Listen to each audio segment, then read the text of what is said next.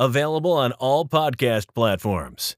This is the Psychology Cast, the podcast that interviews unique individuals on why they do what they do.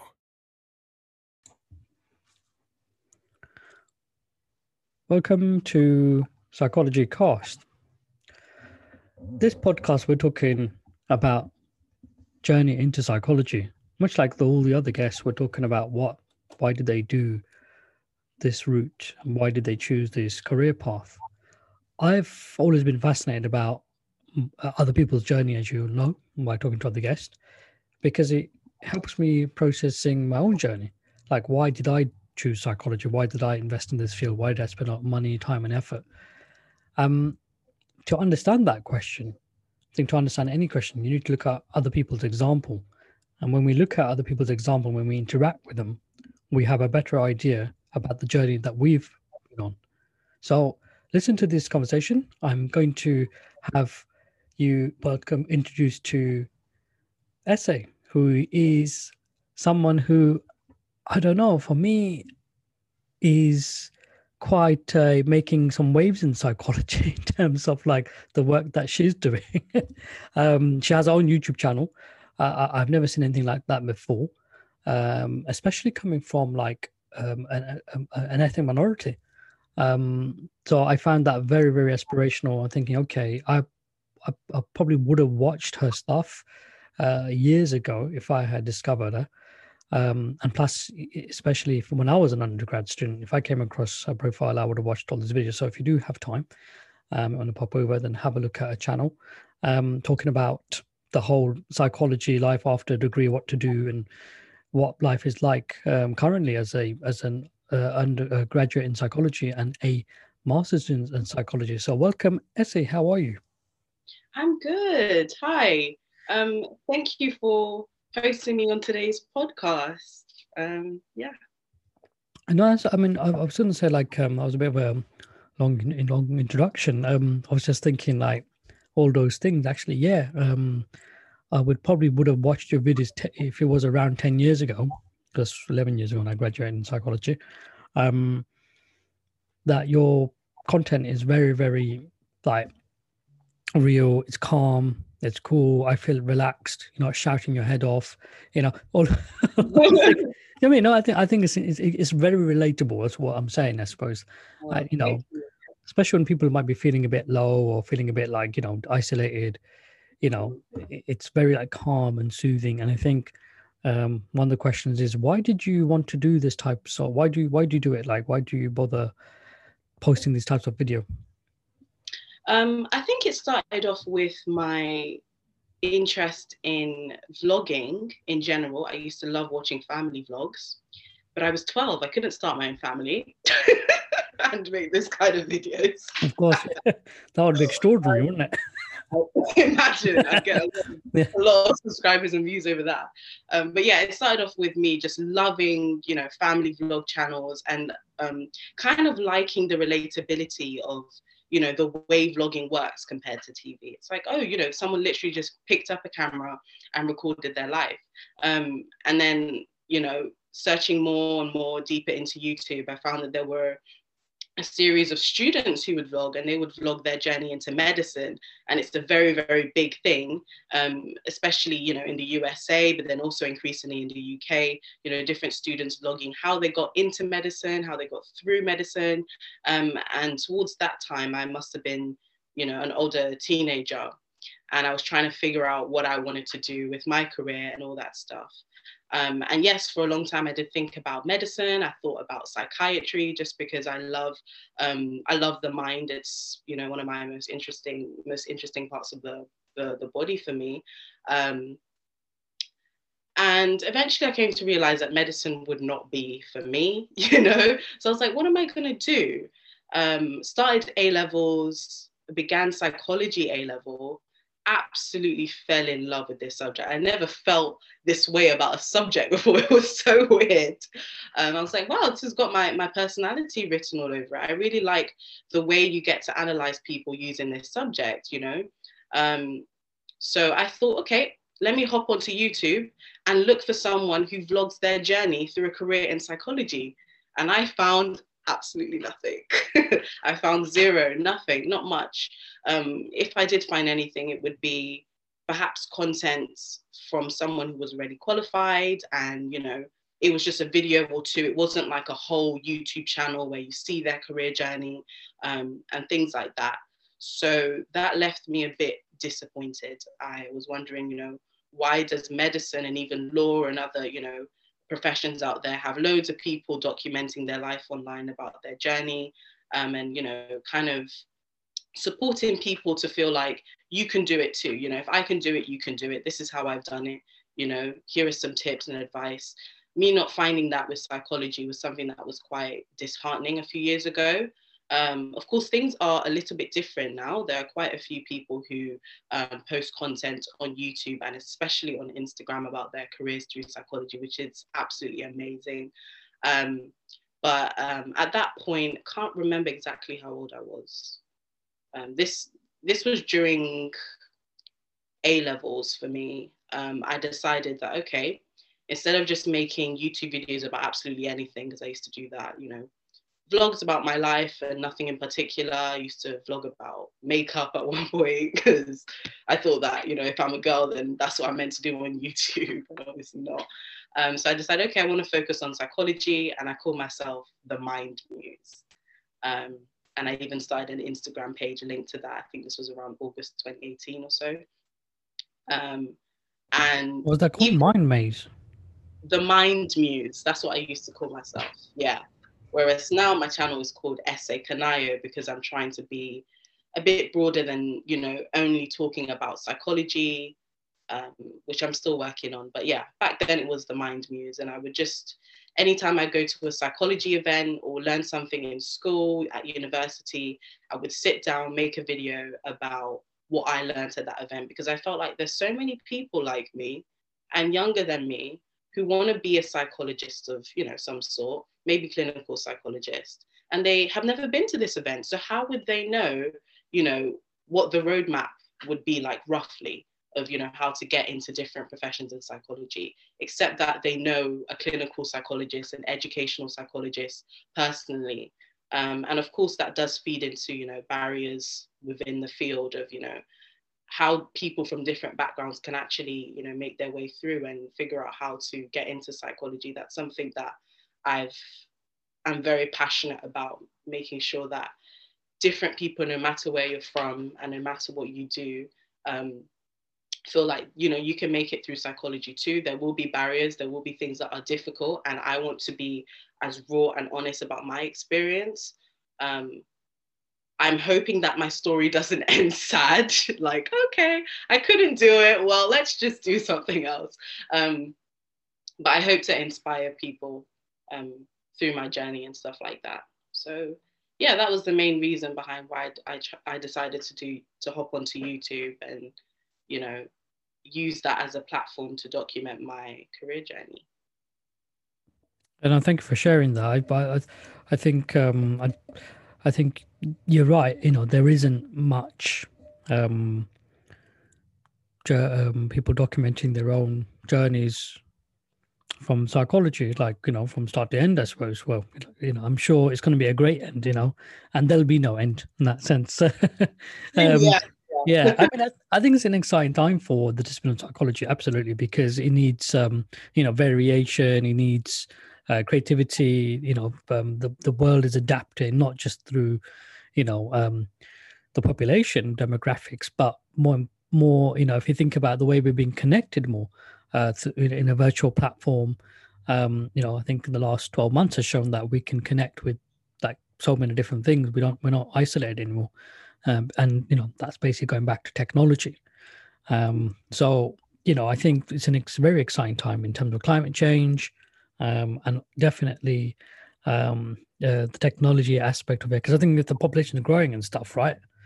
You're going to need less movement, because we need to create less harm and that, so we need to be more connected. So how do we do that? As technology comes in, and when we do that, our thinking and the way we see things, see the world through interaction with other people will change the way we do things. So yeah, it's an exciting time. I think to myself, like, so you wanted to go into medicine. There's something interesting you said there. You wanted to medicine in the beginning. to, I suppose for me, it's like, why did you even, medicine, I presume you wanted to help people. Like, that's the reason why you wanted to do that thing. Why for me, it goes back to that earliest thought around, why do you want to help people? Like, what was the first age? Did you think, I would like to help people one day? Is it something was in school? When was it for you? Was it like your family, or was it like, when do you think that thought came in for you? Like, you know what? I would like to help people one day, and I want to do medicine. I don't think it was ever a conscious thought. I don't think I ever consciously thought, whatever career path I choose, it must involve helping people. I think, because obviously, you're quite young when you start thinking about these things, and with the way British education works is, once you get to A-levels, you have to narrow down your subject so much, it kind of forces you to think, okay, what are you going to do? And start panicking, kind of. I don't think it was ever a conscious thought that I had. I think it was just sat in a psychology lesson and I felt something, which sounds so like cliche. I felt like it really resonated with me, and there was just like a deeper sense of happiness associated with the idea in my head of, what it would mean to do some kind of profession in healthcare or care in general. And of course, at that time I was doing research on Google, trying to figure out, well, what is this thing that people call clinical psychology, and, trying to wrap my head around it. So yeah, I think that was what led me into wanting to do a profession where it involves helping people, just the deeper sense of fulfillment that I get with the idea of doing a profession in healthcare. It's interesting. Yeah, I know you meant the happiness as like you find peace, or you find a direction, or you just think, yes, I at least have an idea, and it brings you something, isn't it? Like, this is what I want to do. And a lot of people struggle with that in that sense, like, because we don't know what to do, and that kind of thing, and it's that uncertainty. Some people don't feel that way about specific things, but me having that experience, I interpreted it as maybe this is like a deeper calling in life, a life purpose, and just kind of went with it. But yeah. Did you do that? I mean, I'm just thinking about, like, when did you first come across science? Because science is about doing this type of work. I mean, psychology is a science. Yeah. Well, it depends where you're doing your degree from, I suppose. Maybe doing a BSc, MSc is a science, it's an art, but it's a Bachelor of Arts, isn't it? But yeah, I think when did you start thinking about science then? Like when you're a small child, did you think that, cause and effect, this happens and that happens? Is this something you'd ever think that you're ever going to go into? Do you know what? I'm going to be sitting in a room, or I'm going to be doing videos about talking about complex concepts and explaining to the public. That's what you're doing, isn't it? Through the YouTube video, explaining science. You're explaining science, essentially. Yeah, science. So, when did I start thinking about science? That's a really good question, because now this is the first time that I'm consciously thinking, okay, I say, why did it have to be science?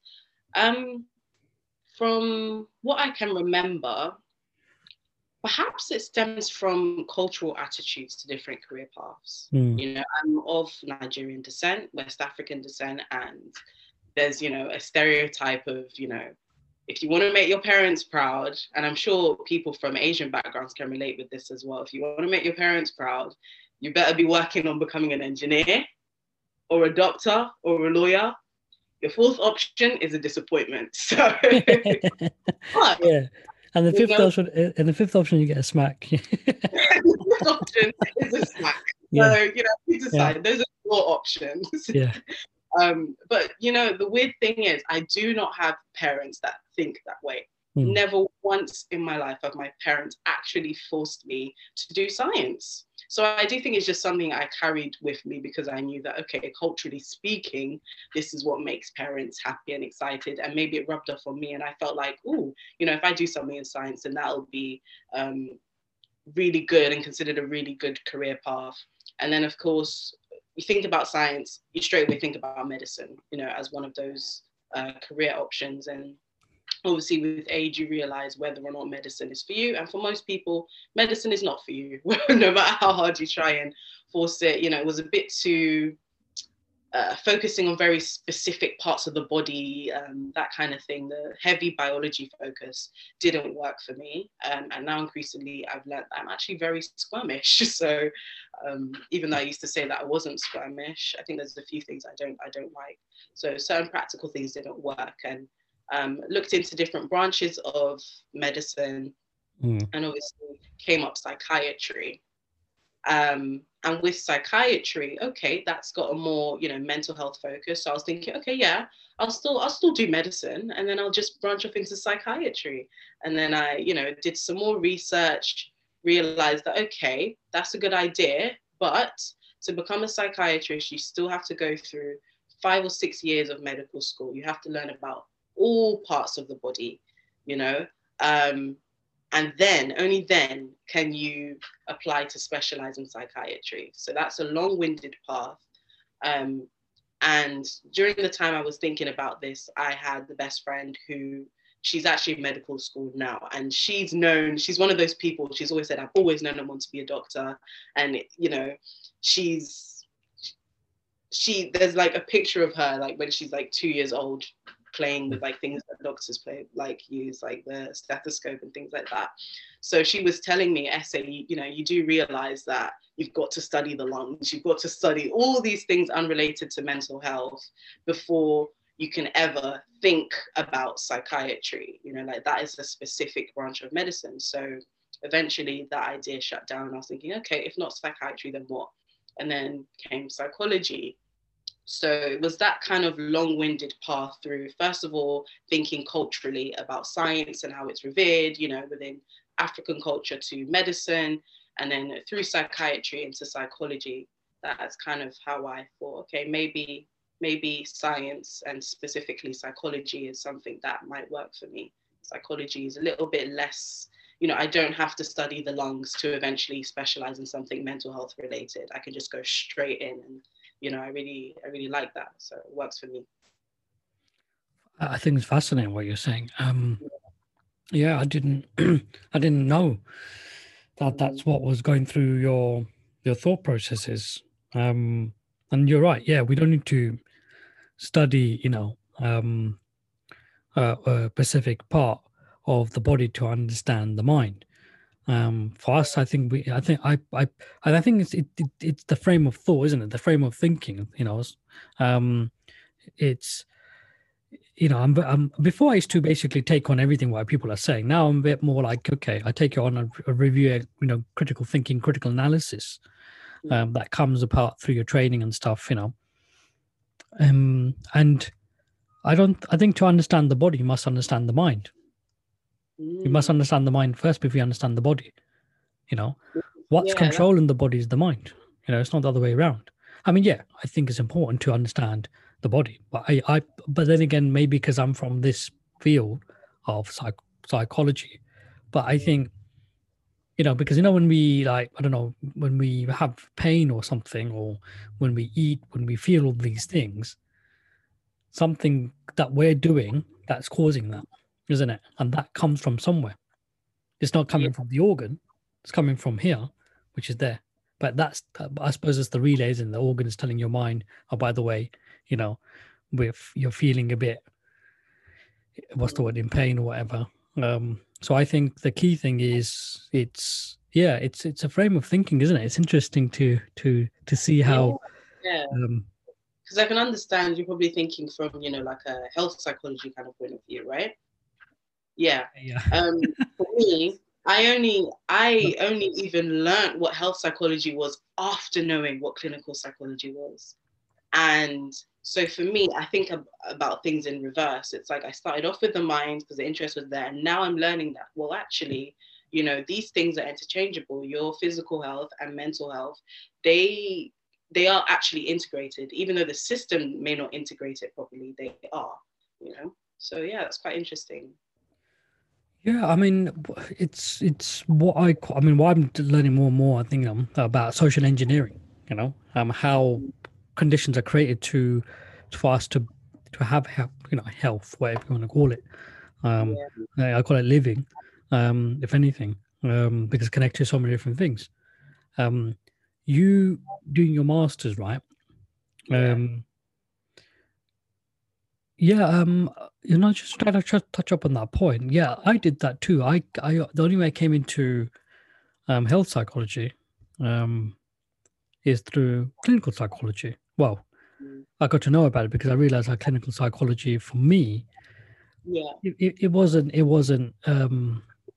for me in that sense. Like, I looked at it and I thought to myself, okay, it's very competitive, hard to get into, all those things. And I just thought, what can I do? What else can I do? And I would not have discovered health psychology without clinical psychology, So I totally get that, what you just said earlier. After your undergrad, right? Yeah. Before you come on to the master that you're doing, after your undergrad, right? What did you do? Like, what were you thinking? Did you know exactly I'm gonna do a master's, or did you think, I'm not too sure? Like, what was going through your mind after you graduated? That's a good question. So, I was actually thinking about what I would do after I graduated during my undergrad. And it was because I think it was the summer before my final year of university, the undergrad. I was shadowing a clinical psychologist at a charity I was doing, a bank position in. And she was explaining to me how, she's been shortlisting candidates for assistant psychology posts for years. And I explained to her, I have a real interest in clinical psychology. And she explained to me how, a master's is going to give you a great advantage. And she was explaining to me how, if you want to do a master's as well, don't just pick any old master's, preferably if it has a placement, all these different things. And I had a very difficult time with that information because at the same time, I was listening to Instagram stories and videos from, I don't know if you know Dr. Becky Spellman. She's a counseling psychologist. And yeah, she's at the private therapy clinic. I think that's what it's called. And there's a few videos that she does on YouTube, and she's also on Instagram. She's quite active on Instagram. And I remember asking her some questions about, how to get into a doctorate in psychology. And she made a brief video on Instagram about how you do not need a master's. And, it's a contested thing. So eventually I decided, okay, a master's would be a great opportunity for me to tick off certain things. If I, want to practically try and go for clinical psychology, it will help me with developing my research skills beyond undergraduate level. A placement would be a great opportunity. So by the time I graduated, I had already applied for a master's degree and I'd already received an offer. And that is for the course I'm doing now, Early Intervention Psychosis at King's College London. Of course, I've not finished the degree yet, and I'm doing it part-time over 2 years. I have no idea whether the way I've thought about it is good for me. And I definitely wouldn't go so far as to say everybody should do what I'm doing, because I appreciate that your journey into a career in psychology is different for every person. There's no single story. But yeah, that's roughly what I was thinking, after I graduated. I was like, okay, in September, I'm going to start doing this master's degree. But then I also didn't think about work or employment at all. And around me, all my course mates, quite a few of them, had jobs lined up. And I was thinking, oh, wait a minute. Yeah, money. That's something people think about after they graduate. Which is good, because then you can tell I'm really not doing this for the money. No, I'm really not doing this for the money. And I don't think anybody would survive if they're trying to pursue psychology purely for the money. No, that would be extraordinary. Yeah, it won't work. No comment. Especially with 1% pay rise. Oh, yeah, 1% pay rise is not looking too nice, but just can't believe that. Yeah, no comment. So I was like, okay, let me also apply for a job. And honestly, I wouldn't. I then started applying for full-time jobs, knowing that I'd also applied for a full-time degree. A very messy situation I found myself in. And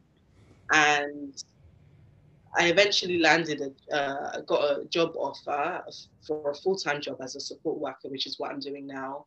And I thought to myself, wow, SA, you've really done one of the stupidest things you can do. Like, how are you practically gonna, balance a full-time job and a full-time degree? That's not possible. So I contacted my university and I told them I wanted to do my degree part-time over 2 years. And yeah, that became the plan, the unfolding plan of what I would do after I graduated. And just remind the audience, the master's in early intervention in psychosis. So that's about understanding different types of psychotic disorders, how it's treated within the NHS, and then having like a clinical application through a placement. So it does offer an NHS placement to students as well. But what's the word? As an MSc? Yes.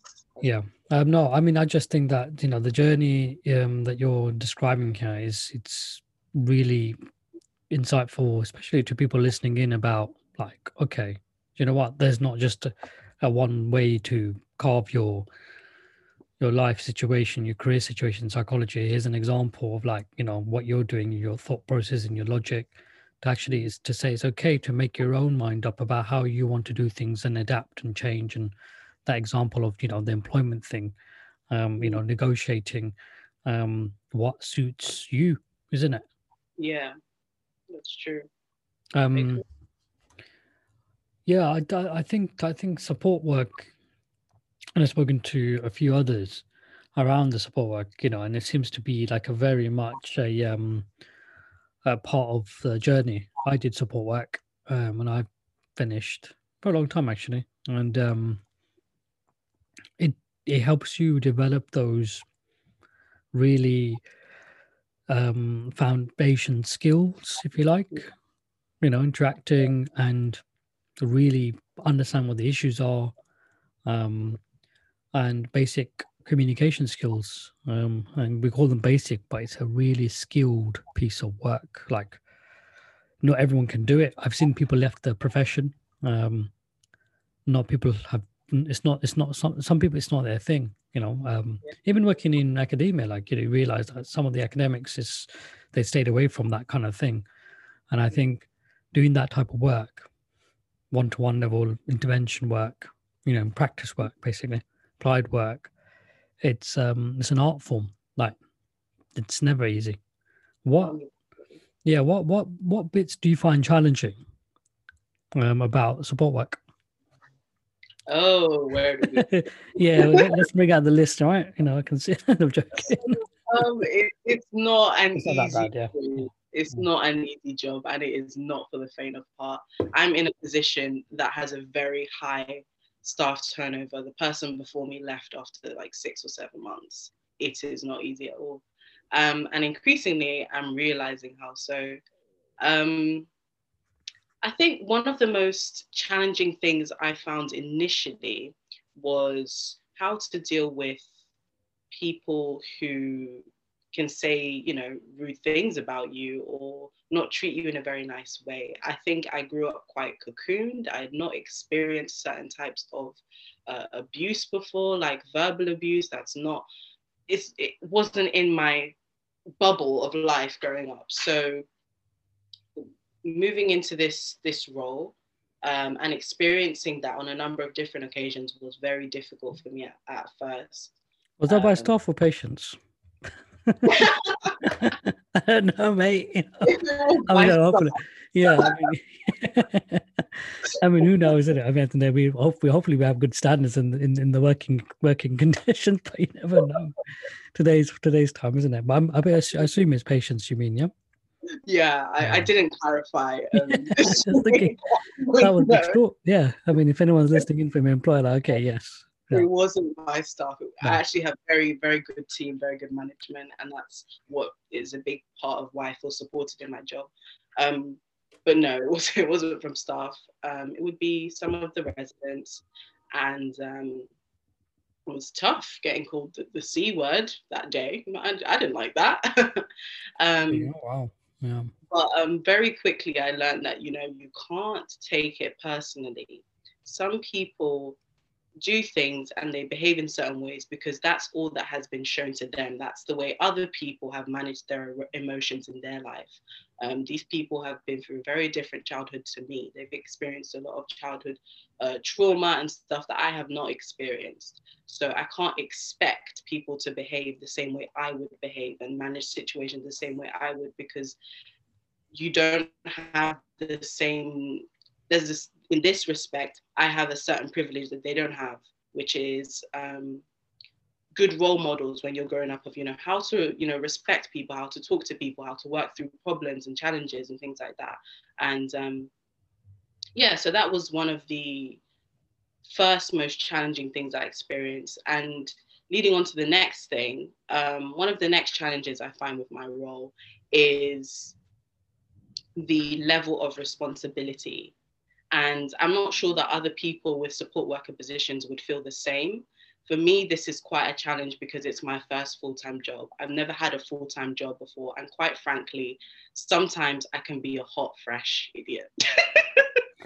Like, I could be quite a dopey person. Like, I've never managed the caseload that I'm managing now. I have 10 clients, 10 people that I key work, and, you know, you've got to keep up, not just with their mental well-being, even though that's a particular interest of mine. How are their finances? How's their physical health? All these different things that I, you know, a lot of the time I'm learning for the first time on the job. But as I kind of briefly mentioned before, one thing that really helps me get through, you know, for me, what feels like a massive caseload is support from management. They kind of recognize that, okay, it's a big caseload for me, and, you know, it's a tough job. And, you know, if I don't understand something, they're very approachable. I can just ask. If it wasn't the case, I feel like I would be one of the people that would leave after like 2 weeks. Some people have done it. You know, they come in and they come right out. They say, no, this is not for me. So yeah, those would probably be the two biggest challenges for me, is the level of responsibility and the caseload, and then also learning to develop a thicker skin by being more empathetic towards people's past experiences and the fact that people have not, you know, had the same experiences as you. Yeah. I mean, I just want to say, like, you know, I was just reflecting on what you were saying. Like, I think, you know, just by listening to the last few, since we started the podcast, especially in the last, you know, 10, 15 minutes, talking about what you do, I'd want to be supported by you if I was in trouble or if I needed help. You know, do you mean like there's that real compassionate, connected humanness about what you were saying, and I think that is really, really, you know, what's needed in the profession to say, you know what, you know, makes me feel respected, make me feel valued. Because I was just looking and thinking, wow, you're making me feel valued about, you know, seeing me as if I was in that position, looking after, making sure that you're giving me, you know, dignity in that sense. Like I'm still a person at the end of the day, you know, rather than, yeah, I see what you mean. And, you know, what you're saying about, you know, but the whole personal thing, it's not personal, you know, it's the way, you know, so that's really compassionate, understanding, comprehension. And, you know, that's why I can see why they've definitely took you on, like why you're doing this job and why they are very lucky to have you, and also why you might have the psychological, what's the word, resilience to stay in that sort of setting. Because a lot of people, like you said, there's a big staff turnover in these sort of places, isn't there? Yes, definitely. People What do you don't think that is? I think people, because, you know, there's this stereotype that support worker jobs, even within, you know, the field of psychology, people know that, okay, you can start off with a support worker job and move on to other types of experience. I think there's this idea that it's an easy job and anybody can do it, you know, because there's so many of them available. And actually, my mum, she's a a branch manager for a similar type of environment to where I work, a charity that supports, homeless people. And, she regularly recruits people who want to, have a job as a support worker. And she's, told me that one of the biggest reasons people don't get the job, even in the first place, is that they think it's easy. They think that there are no skills in particular that you're going to need. But yeah, there's a lot of resilience involved, and your heart has to be in the right place. You actually have to have a positive regard for the people that you will be working with, and an understanding that they're so like, there's a good chance that they're so different to you, that they're just not going to handle situations in the same way that you would. So yeah. Yeah, I think, yeah, it's a very much an underestimated role. Yeah. And it does teach you the different types of challenges people experience. And even I realize, even the people that are very compassionate and they do have their hearts in the right place, sometimes it can be overwhelming. So it could be a case of burnout. It could be a case of what they call compassion fatigue and things like that. So it could just be that, a lot of people struggle to do it long term, just because of how emotionally draining perhaps it can be, if you're doing it full time for even just a couple months. What do you enjoy about the role? I really enjoy the fact that I get to work with people who are from different backgrounds. I have this opportunity to interact with people that I've never interacted with before. And I do think it helps you become a more open-minded person. Hopefully one day I do become a psychologist. I can see this being the reason that I can understand, there are different people from different walks of life. I would have not met these people that I'm working with in school. I would have not met these people in school because, I've been to a certain type of school from a certain part of London where these people may not have been, they may have not had that type of education before and things like that. So this is a good opportunity for me to just become a little bit more open-minded. I like working with my team, I feel very fortunate to have really supportive colleagues and things like that within my role, which I understand not all support worker roles may be like that or may involve that, but I really do appreciate that. It's a big reason why I'm happy to come into work every day, even if, something is gonna kick off, like, oof, who knows what's gonna happen. What else do I like about my job? Yeah, I think that's mainly it. The sense of community, like the sense of, like we are one team. I really like that. And we'll work together and try and figure things out, So, yeah. I think it's really helpful to listening in, because I'm taking in that sense. Like I said, I'd want to employ and if I was, like I said, in that position to be supported someone like by yourself. So you're in the right place, and you really care about people. And it'd be interesting to see how you go on from this journey, and it'd be quite useful to do another podcast, down the line. Yeah, be like, well, I've decided that I actually want to be a hairdresser. Scrap all of that. yeah, that's the biggest psychologist, right? Because that's a clinic in itself, isn't it? People come and isn't it? Who knows? Because psychology is going to be diverse. Like, why not? A hairdressing psychologist. Why should it be clinical? That's a great idea. Yes. Do it. I think Absolutely. needs to do that. Yeah, because barbers are a big thing in our communities. I mean, because it's a place that we chat, we have a conversation. People make jokes and stuff. So it's a place of human interaction. So who knows? But no, I'm just thinking about, like, what's your current goals at the moment? This is the last question for you. Current goals. Yeah, like complete the masters, and what do you want to do next, or what's your plans next? Have you not thought that far ahead? We're going to see how it goes. The plan is to not fail the master's degree. to not get kicked out of the placement I've got coming up. Yeah, that would be a start. Yeah. Yeah. It's to pass my probation at work, actually. Okay. I have only been in this role for 6 months, so perhaps I'm still seeing it with very rose-tinted glasses, actually. But maybe that's also my nature, because I'm quite an optimist by nature, so I don't know. But yeah, the first goal is to pass my probation at work, and make sure my managers don't regret hiring me.